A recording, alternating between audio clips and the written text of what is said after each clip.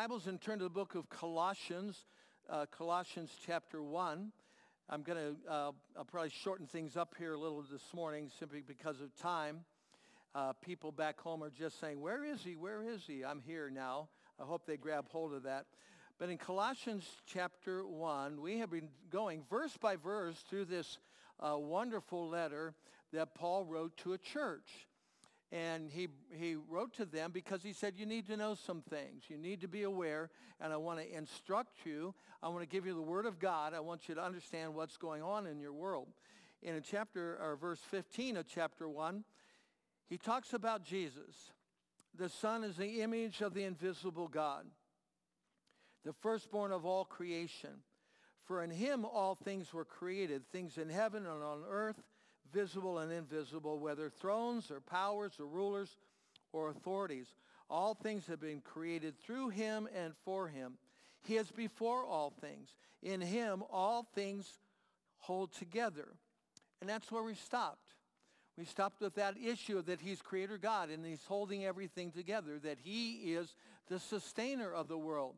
It's by his power and his actions, by his word, that causes the sun to shine, the rain to fall, the earth to rotate, gravitation to work, and seasons come and go. All those things are because Jesus, creator of the world, has held everything by the word of his power. So on our way home, we were up in Michigan over the week, over Thursday, Friday. We were saying the trees are beginning to turn a little bit. And no one had to tell them that. The trees know what to do because the season is coming, because our Creator God made that possible. He said, this is what you're going to do, and there's going to be a season. So we've talked a lot about that. But to go on, let me read these scriptures because it's verse 18, and he is the head of the body, the church. He is the beginning and firstborn from among the dead, so that in everything he might have the supremacy. For God was pleased to have all his fullness dwell in him, Jesus, and through him to reconcile to himself all things, whether things on earth or things in heaven, by making peace through his blood shed on the cross. Again, I just want to remind you that what Paul is doing was confronting the Greek philosophies of the time. And their worship of Caesar. They worshiped Caesar. They treated him as a god in Rome. And that was under the Roman control of that time.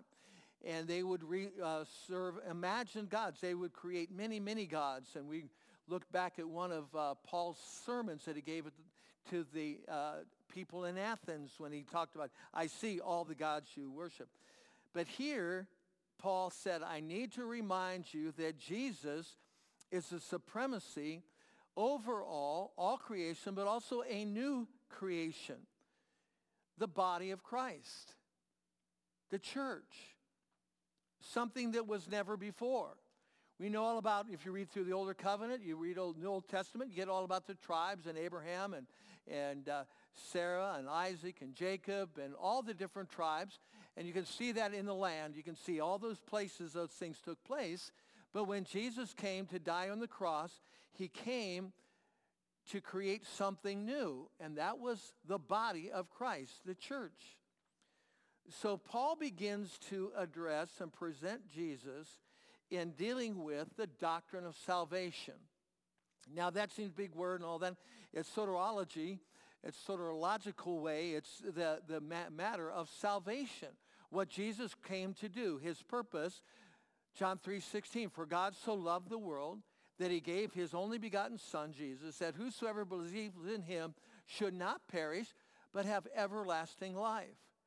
God sent Jesus to perform a salvation and function that we might be saved and we might be reconciled to God. Let me give you a few words that define what that looks like. You recognize a bunch of these, I know. There's redemption. We already saw that up in verse 14, in whom we have redemption. There's the forgiveness of sin. Reconciliation, another big word, propitiation. Justification, imputation, regeneration, sanctification, glorification. Now, if I put a piece of paper and ask you to define all those words, Some of you could just whip those right off. You know what they all mean. Others say, I've heard that word. I don't know what it means. But if you're going to study the scriptures and you're going to study salvation, those are the words that God uses. Those are the words that are in the Bible that talk about this wonderful gift of God, salvation. What Jesus did when he died upon the cross for my sin and yours. He died on the cross for our sins. His blood poured out that we were forgiven at the cross. And he was buried and he ascended. He rose again the third day. And he said he's the head over his body, the church. Now the church, we get a lot of different thoughts about the church. As I'm looking at this passage of Scripture, I said, how do I address this in such a way that we grab hold of it? Because it said he, Jesus, is the head of the body, the church. You know, churches, we've all been a part of them. You know what they are. There's actually I don't know if it's true or not. It sounds like a story, but it was an illustration used about a man who was stranded on a very remote island. For years, he was on this island. He happened to be one who liked to build things, and so he built a lot of things on this island. Well, one day, a ship came by, and they landed, and they found the guy on the island. And he said, I'm glad to see you people. Been here a long, long time. Well, what is this beautiful city? Well, I built this city for myself. You know, I built a town here, have a road and all that stuff. Well, what is that beautiful building? Well, that's my church. It's a beautiful building. I built this beautiful church here on my island. And they were looking around. They looked and said, well, what is that building up on the hill over there? Oh, that's the church I used to go to. All right, some of you are going to get that a while. He couldn't even go to church with himself. I got to build a new church. And that's what he did on his island. You know, people say that criticizing the church, being very critical of the church, is like beating up your grandmother. It's very easy to do. Everybody can do it, but it isn't very edifying. It's easy to pick on the church. It's easy to criticize it. But like beating up grandma, it doesn't do you much good to do that. In fact, it's not a good thing. People have an idea about church. It's introduced in the book of Colossians. We come down to the verses, there it is. He is the head of the church. The church, those who are saved, those who belong to Jesus are born into his family, his body, the church. The church also has a lot of local expressions. Churches around. People have churches. They're there. But it's for the function of unity, of caring for other believers, caring for one another, and functioning as a body. Because the Bible uses the figure, the metaphor of a body to describe it. He said, he is the head of the body, the church. So for the picture for us to grab hold of that, it is a body. We're going to look at several scriptures. Go to 1 Corinthians chapter 12. 1 Corinthians chapter 12. If you know the Lord Jesus Christ, you're part of the body of Christ. Now, there may have been a day that you said, well, I want to align myself with this particular expression, Suffield Fellowship. And you're members of this, so we know who you are and you know who we are and all that goes on. But this is not the church. It is an expression of the body of Christ. The church is global. We'll talk about that in a minute, how big God's church really is around the world, his body. But in 1 Corinthians 12, it begins to talk about how this body functions under his headship and lordship. Let's go to verse 12. 1 Corinthians 12:12. And I'll read it. I'm not going to preach out of this, but I want you to hear it. Just as a body, though one, has many parts, but all of its many parts form one body, so it is with Christ. For we are all baptized by one Spirit so as to form one body. There's that picture. We're part of the body of Christ. Whether Jews or Gentiles, slave or free, we're all given the one Spirit to drink. Even so, the body is not made up of one part, but of many. Now, if the foot should say, because I'm not a hand, I don't belong to the body, it would not for that reason stop being part of the body. And if the ear should say, because I'm not an eye, I don't belong to the body, it would not be for that reason stopping being part of the body. If the whole body were an eye, where would the sense of hearing be? If the whole body were an ear, where would the sense of smell be? But in fact, God has placed the parts in the body, every one of them, just as he wanted them to be. If they all were one part, where would the body be? As it is, there are many parts, but one body. Now you're seeing how this goes. He said everybody in the body, every person has a part to play within the parts. Look at verse 21. The eye can't say to the hand, I don't need you. The head can't say to the feet, I don't need you. On the contrary, those parts of the body that seem to be weaker are indispensable. Verse 23. And the parts that we think are less honorable, we treat with special honor. And the parts that are unpresentable are treated with special modesty, while our presentable parts need no special treatment. But God has put the body together, giving great honor to the parts that lack it, so that there would be no division in the body, but that its parts should have equal concern for each other. If one part suffers, every part suffers with it. If one part is honored, every part rejoices with it. Now you are the body of Christ, and each one of you is a part of it. I could go on with that, but that's the description of what Paul's writing about when he said, and he is the head of the body, the church. That body that is made up of believers that are all wrapped together. Go over to Romans, back to Romans, one book, to Romans chapter 12, just a few pages back toward the front of your Bible, chapter 12. I want to read some more about this. Verse 4, Romans chapter 12, verse 4. For just as each of us has one body with many members, and these members do not all have the same function, so in Christ we, though many, form one body, and every member belongs to all the others. We have different gifts according to grace given to each of us. If your gift is prophesying, then prophesy in accordance with your faith. If serving, then serve. If it's teaching, then teach. If it's to encourage, then give encouragement. If giving, then give generously. If it's to lead, do it diligently. If it's to show mercy, do it cheerfully. The body has many parts. One more passage to look for. Let's go back to 1 Peter chapter 2. I want you to understand that when Jesus talks about his body, that it is not a physical body in the sense that it's just there. It's a body.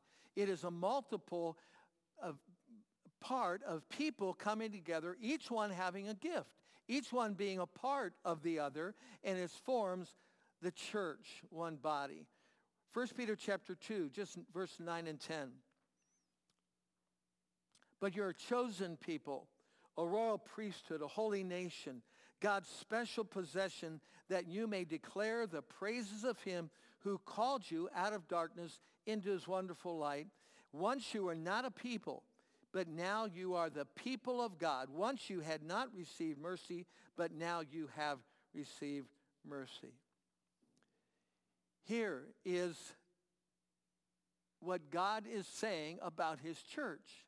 If you belong to the Lord Jesus, you are part of his body. He has gifted you, equipped you, so that you could be a functioning part of the church, the body of Christ. And here, Jesus is presented as head of the church. Back in Colossians, it says, he is the head of the church, of the body, the church. He, and he alone. There is no other. It is him. Go to the book of Ephesians. Again, I know I'm having you turn, but you need to see these. Ephesians chapter 1. Ephesians chapter 1. Again, what has God done? Verse 22. And God placed, Ephesians 1:22, and God placed all things under his feet and appointed him to be head over everything for the church, which is his body, the fullness of him who fills everything in every way. He is head over the church. He has been appointed. So think of what this means. He has the authority and right to direct his church. He is the head of the church. He has a right over it. And the church and the body of Christ is a spiritual organism connected to Christ and through which he acts and manifests himself. He has chosen to use you. Yes, I'm talking to you and me to represent him to the world. He said, you're lights, you are salt. You are to represent me. Jesus said, all power has been given to you by when the Holy Spirit comes upon you, Acts chapter 1 and then Acts chapter 2, and you'll be my witnesses everywhere you go. You're going to be my representative on the earth. So the body of Christ, every one of us, are related to him by faith. We're believers in him. We belong to him. We're a child of the King. And now he says, I'm going to use you, collection of people, the church, to do what I ask you to do and to manifest me to the world. Jesus said it clearly. He said, when you see me, you've seen my Father. Now, it should be said that if you look at the church, you should see Jesus. Not another denomination, not another club. It's not a club. It's a representation of who God is. We manifest him. He is the head of the church. You know, once a real body gets the head removed, the head is severed, it's powerless and dead. And the church is powerless and dead without Christ. Years ago, there was a pastor, not a missionary, from the underground church in China. He had come out. Somehow they got him out of China. He walked through the United States, saw people, saw the church in America. And they asked him before he left, what is the main thing that you're taking away?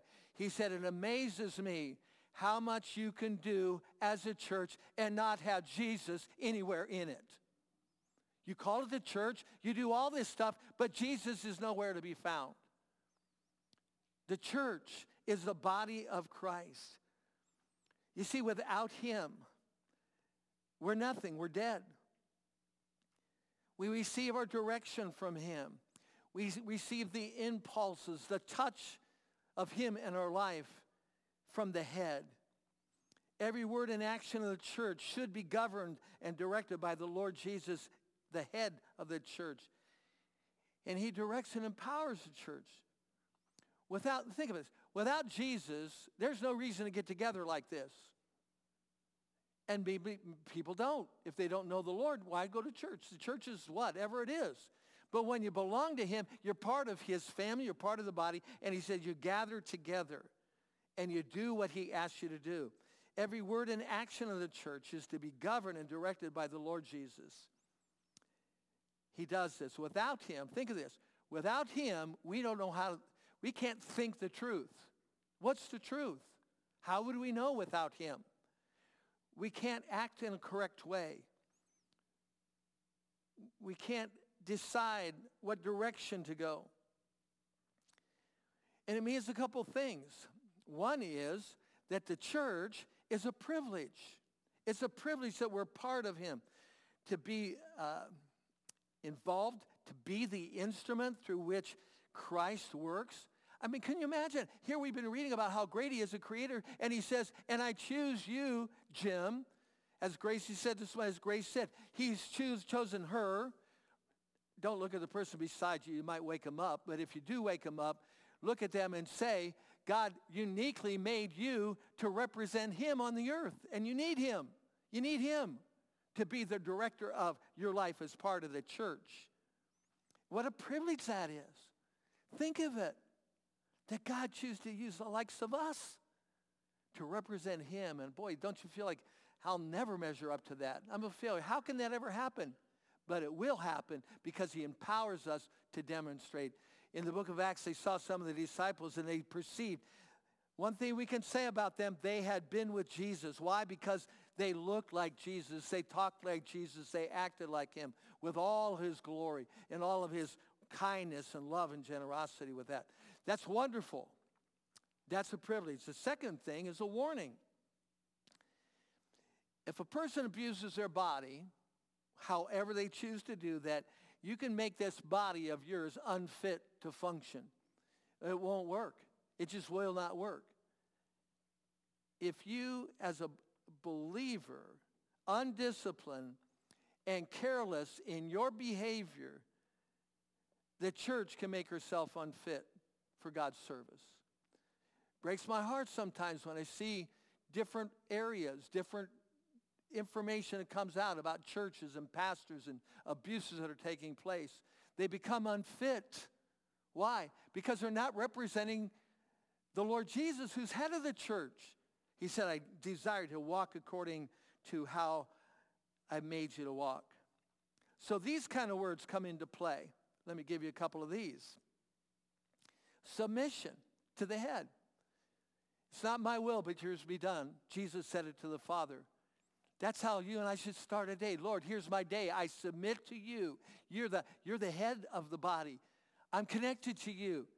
If I'm a hand, I will do what your hand wants your hand to do. I want to go where where you want to direct me. I want to move according to you, submitted to you. The other word you could use is union rather. Not unity, I'll get to that one. Union. Every member is in vital union with Christ, who's the very source of our life. So here again, and this is where we need to love one another. I can't look at you and say, if you love God, you don't have what I have. That's not your right. If they know God, they're saved, they're related to their head of the body. We're all connected to him. The third word I want to use is unity, because as one body, we are mutually adapted to one another, placed in the body. It says in 1 Corinthians 12, the Holy Spirit puts us there that we can function together as one, as a team, as a body of believers. I hesitate to use the next word because of how it's been changed by our culture. But the diversity of the church. And I don't mean all the cultural nonsense and woke nonsense when I talk about diversity. I'm talking about the differences of people in the body of Christ. We're all different. We have different abilities, different gifts. We have different functions. We have strength together. We have honor. Every part is important. We might not all look the same. We might not all have the gifts, but together we're made up of the body of Christ, and it's a beautiful thing. I remember years ago, we used to sing as we gather around, we are one in the Spirit. We're one in the Lord. That God cares and placed us there. And then we're dependent on each other. There's that mutuality that I depend on you. You depend on me. We can't do this thing alone, representing Christ to our community, in our world, to one another. And the necessity to grow, to care, to function. Every part of the body is growing into Christ, and we walk that way out. Go back to the book of Colossians real quickly. I'm skipping a lot of this, but I've got to hit this so I can get done with this morning, I think. Colossians 1, verse 18. He's the head of the body. Again, he's the creator of the church. He is the beginning and the firstborn raised from the dead. By his resurrection, it made him preeminent over all things. He has conquered the enemy. He has defeated sin. He's defeated death. And he directs the church and empowers the church to fulfill what his purpose is. That's his purpose. That's where we're here. As we walk through that, he is the object of my worship. He's the sole reason we're here. This is the means by which we've come into his kingdom through what he has done, his salvation for us. And it's the only name by which we can be saved, his name. There is no name given among men whereby we must be saved. John 14:6, he said, I am the way, the truth, and the life. No man comes to the Father except by me, Jesus said. The problem we get into is when we try to assume that preeminence, when we want to get above. In 3 John chapter 9, there's a man by the name of Diotrephes. And John writes, he said, look out for him. All he desires to do is to have the preeminence, to be the sole leader of the whole thing. He said, don't watch out for him. There is only one head, and that's Jesus. No man should attempt to be more than that, other than no more than a humble servant of God to say, Jesus, I will do what you say for your purpose. But neither should you lift up any leader to make him up on a pedestal, to say he's it. He's the only one. There is only one, and that's the Lord Jesus. It isn't your pastor. It isn't your leaders. It isn't some person out there that you're always looking to for something. It is only the Lord Jesus Christ.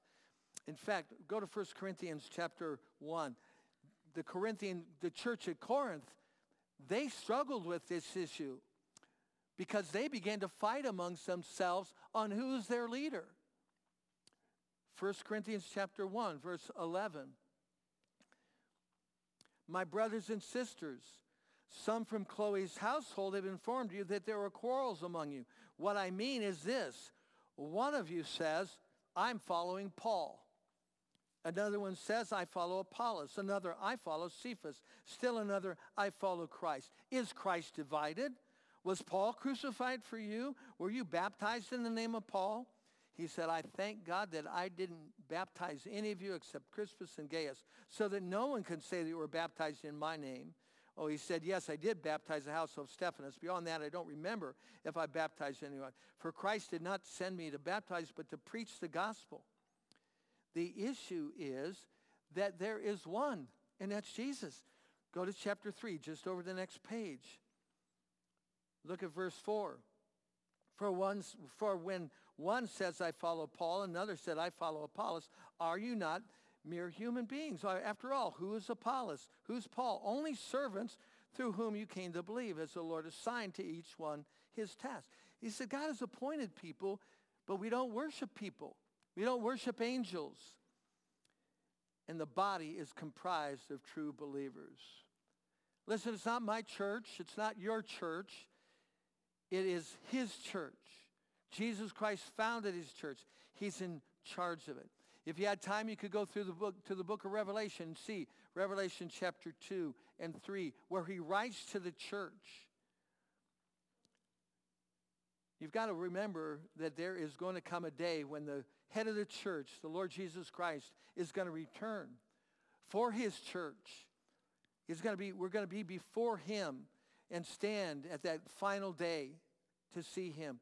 Listen to this out of Revelation chapter 5, verse 9. I can't read all of this ahead of it, but 9 says, and they sang a new song saying to the Lamb, you're worthy to take the scroll, to open its seals, because you were slain. And if with your blood you purchased for God persons from every tribe and language and people and nation. You made them to be a kingdom of priests to serve our God, and they will reign upon the earth. It's unto him be glory in the church, from every tongue and tribe and nation. I've often tried to imagine that day, and I can't do it. But I've been in a number of places around the world, and they have languages I don't understand. They sing songs that I don't understand what they're singing. But one day, whether it's English or German or Hebrew or Indian or Romanian or Inuit from Alaska and the Eskimo tribes or the southern Zulu tribes, there are going to be people gathered around the throne of God, members of the body of Christ, and we're going to bow before him, and we're going to declare and sing praises in a language, and it is going to be of every tribe, tongue, and nation, and we're going to give honor to the Lord Jesus Christ, who is the head of the church. He is the head of the church. Now, here's our questions, final one. Are you a member of his body? Are you using what he's given you to use?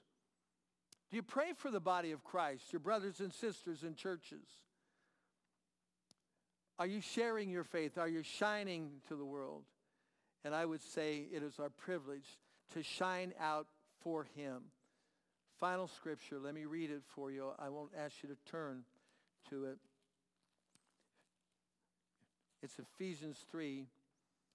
He said, now to him who is able to do immeasurably more than we can ask or imagine, according to his power that is worked within us. To him be glory in the church and in Christ Jesus throughout all generations, forever and ever. Amen. And I say, amen. Let Jesus do his work in you as a member of the body of Christ. Worship team, come and let's stand before the Lord as we conclude.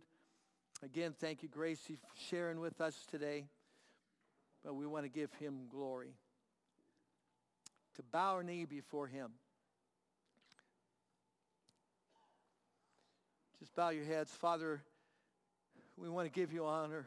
Jesus, we repent of coming and attacking your church. We repent of our not participating in it as we should. We repent of not using what you've given us to do because we need to show you to a world that's lost and dying. We desire you to find glory in the church forever and ever and ever. And so, Lord, we sing to you today. We bow our knee before you.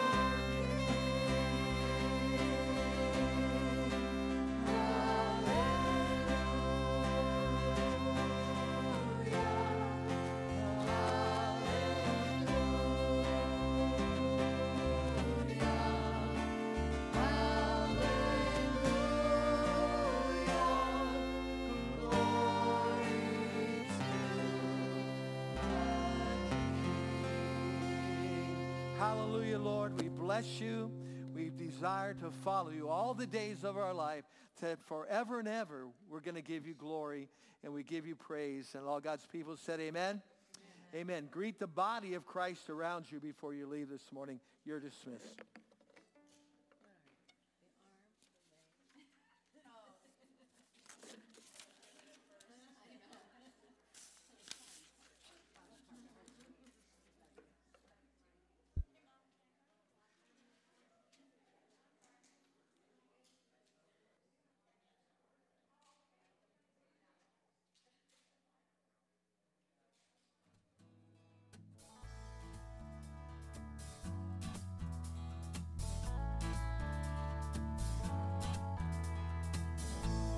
Trading my sorrows, I'm trading my shame, I'm laying down the joy of the Lord.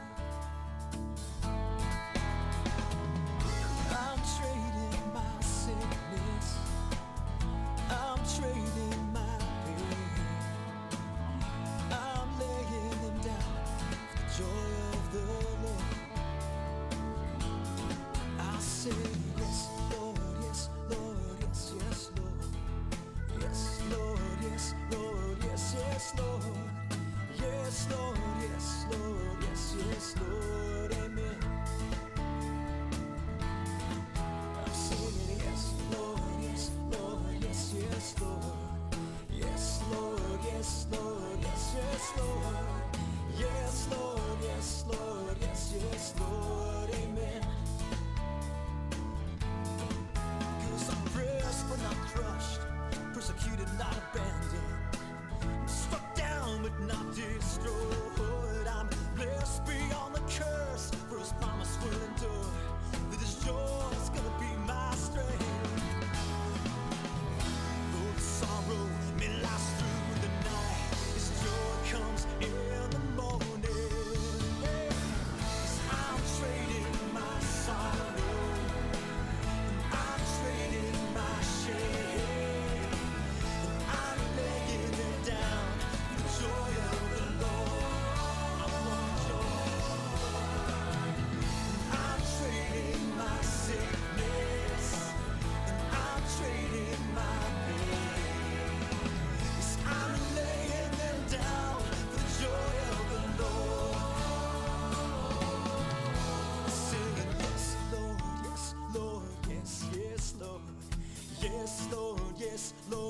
yes, yes, Lord. Yes, Lord, yes, Lord, yes, yes, Lord. Amen. To your mercy, God, I'm singing yes, Lord, yes, Lord, yes, yes, Lord. Yes, Lord.